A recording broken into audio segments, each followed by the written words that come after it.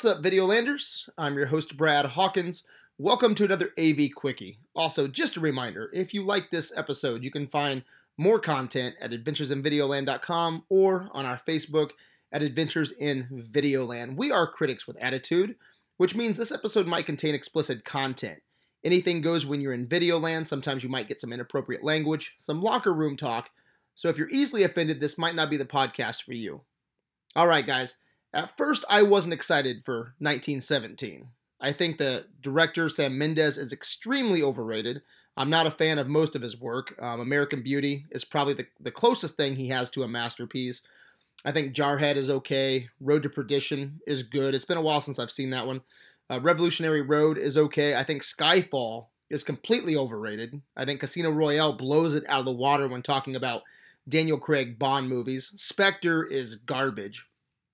And 1917, again, wasn't really hyped for it, but then my buddy Videolander Ryan Smith was talking it up, and it won Best Picture at the Golden Globes, so I got on the hype train.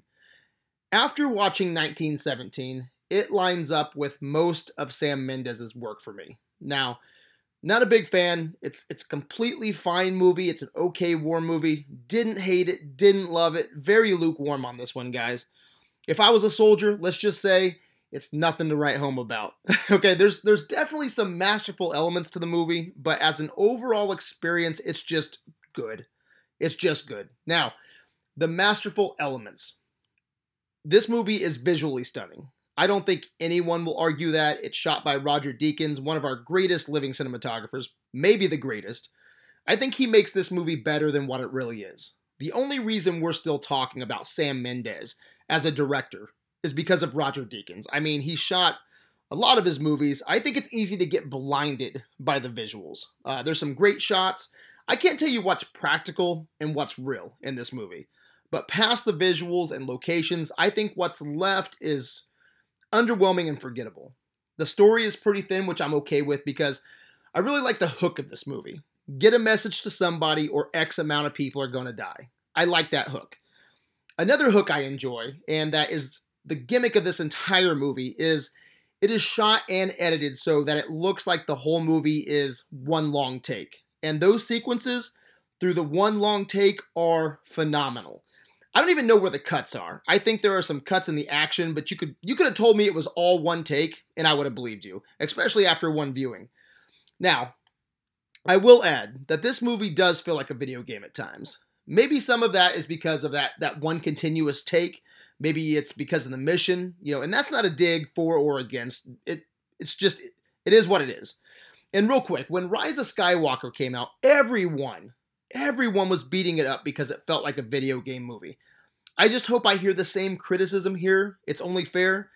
But yeah, this movie does unfold like a game. Go here, do this, battle, meet this person. I mean, there's literally a scene where our protagonist finds a bucket of milk. It's clean, it's drinkable, and I'm thinking, how convenient, right? Clean, fresh milk in a fucking war zone. Not tipped over, no dirt in it. I would never be so lucky. Guess what? Our character runs into a mother with a baby that needs milk. How convenient. Now, I said being a video game wasn't a dig for or against. I would actually play this video game. Honestly, I think I'd rather play the game than watch the movie. So again, take away the visuals and the hook of the story, the mission. How much do I care? I don't know. I've seen better episodes of The Pacific. I've seen better episodes of Band of Brothers. And I know we're talking TV versus a movie, but I actually like those shows more, I think. So take that for what it's worth. There's better war movies and television out there. Also, there's been a lot of comparisons online between 1917 and Saving Private Ryan.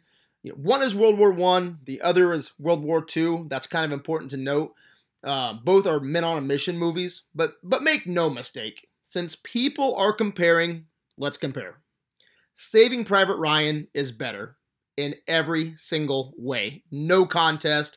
1917 does not dethrone Saving Private Ryan. I mean, there's nothing close in 1917 to beating the opening Omaha Beach scene. The third act of Saving Private Ryan blows this movie out of the water. And there's no one in the cast that brings that Tom Hanks caliber acting. So yeah, no comparison.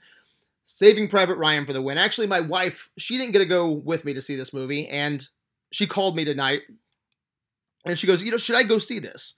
And I was telling her I was getting my thoughts together for the review, and she goes, literally, is it better than Saving Private Ryan? Because if it's not, or if it doesn't match it, then I really don't want to go. And I was like, well, you should probably go for the visuals. I mean, there's some things you might like about it, but no. So if that's what you're worried about, if that's if that's the end all be all, Saving Private Ryan, if that's it, then you don't want to see this. So yeah, no comparison. Saving Private Ryan for the win.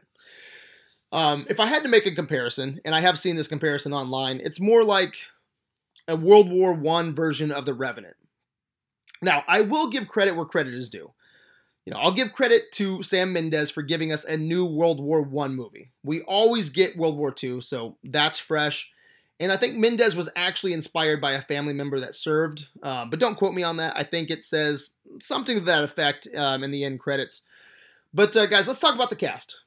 The cast is good. The cast is a mix of inspired, uninspired casting. The inspired casting, which, man, I really hate to say this, didn't work for me. I'm always saying, give me more inspired casting. And then when I get it, look what happens. I'm bitching. But actors George McKay and Dean Charles Chapman didn't work for me at all. There are main leads that are given the mission. They're very milquetoast, very bland, very meh. When I think inspired casting, I'm thinking someone that after the movie is over, you're like, they're going to be a star.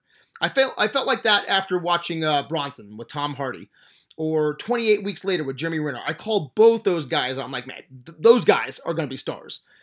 I couldn't wait to see more from those two actors. Here, 1917, maybe these guys will become bright, shining stars, but I never felt it. I mean, they're not very likable. They felt like boring video game avatars in a really good game.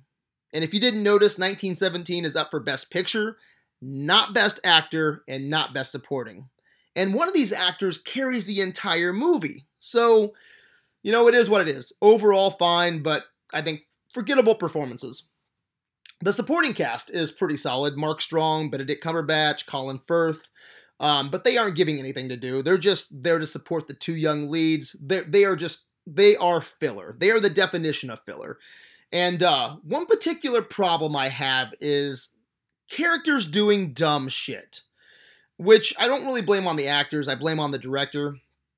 A big problem I have with this movie is our main character. I almost yelled at the screen. I actually looked over at Videoland Ryan Smith 10 times during this movie, and I was like, what the fuck is this guy doing? There's moments when he should be on his toes, using his weapon, hiding, zigzagging when he's running. There's a moment in this movie where he's being shot at, and he just looks confused that someone would actually be in the fucking war zone trying to kill him, and that's his mission, to go through the war zone to deliver a message. And he doesn't even fire back. He doesn't even fire his weapon. I mean, most of the time when the Germans are chasing him, he runs in a straight fucking line. Zigzag, dude, zigzag. All right, I'm just gonna put that out there. Almost every scene, I was like, duh, do this. Duh, what the fuck are you doing? I put myself in the shoes of characters in survival movies. I always have. I'm a big horror movie fan. And as much as I love horror movies, I don't like very many new horror movies because all of the characters are stupid. All of the protagonists are stupid. This guy here, our main protagonist in 1917, he should have been killed like 20 times. Man, I just hate survival movies when people aren't using their head, when they're not acting like their life depends on it. It's so annoying to me. It's one of my movie sins. I like it when characters regroup with themselves and they try to survive the night. Great examples of that is Dog Soldiers and Descent. Both Neil Marshall movies. If you haven't seen them, go check them out. Neil Marshall hasn't done much of anything recently worth a shit, but those are fantastic movies. But his characters go up against horrible odds, but they fight, they're frantic, They are dogs backed into a corner. Now, I don't believe that our main character would have survived the night, and I don't think he would have completed his mission. In this movie, he does complete his mission, but he's just running around screaming, "I have a message! I have a message!" I mean, nobody's listening to him. This could be the latrine guy. They finally do listen to him, but it takes him forever to spit out the message the correct way. I mean, almost everything our main character does, I disagree with. I just couldn't get invested in his character, and he carries the entire movie. I got to spend the entire runtime with him, so... if you don't dig this character either, you're probably not going to like the movie. As you're probably going to line up with my thoughts quite a bit. And for a movie about a foot chase, and the clock is ticking, I never felt frantic through the music. Maybe it's a great score, but off of one viewing, it was completely forgettable. I mean, do you remember the Dunkirk score? Now, not a big Dunkirk fan either, but the Dunkirk score... 1917 needed a score that put me on edge, and I think Dunkirk had that score. This movie needed some of that, Hans Zimmer, tick, tick, tick, tick, tick, tock, tick, tock, tick, tock. I remember the 1917 score just being completely forgettable. I'm looking at the poster, actually, right now on Wikipedia, and it says, "Time is the enemy." I never felt tension through the music, but I will say the sound design was great, so mixed bag with audio. But the entire movie is a mixed bag for me. But Roger Deakins' cinematography is worth the price of admission. I think he's the MVP of this movie. If you haven't seen it, go see it in IMAX. You could do a lot worse. I think overall, 1917 is just a good war movie with some brilliant flourishes. Ultimately, I was disappointed, but it was good. Again, you could do a lot worse. I'll give it 3 out of 5 stars. And a side note, guys, if anyone knows how to deepfake, okay, someone needs to deepfake Tom Cruise's head on the dude as he runs across the battlefield. Please make it happen. Maybe Doug can Photoshop it or something. We need that in the universe.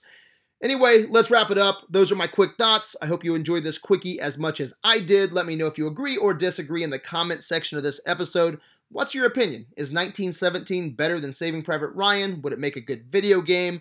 Best World War I movie? Best picture? Let me know. Anyway, guys, thanks for going on this adventure with me. You can find me on adventuresinvideoland.com. I'm on Instagram, but the conversation always begins and ends on Facebook.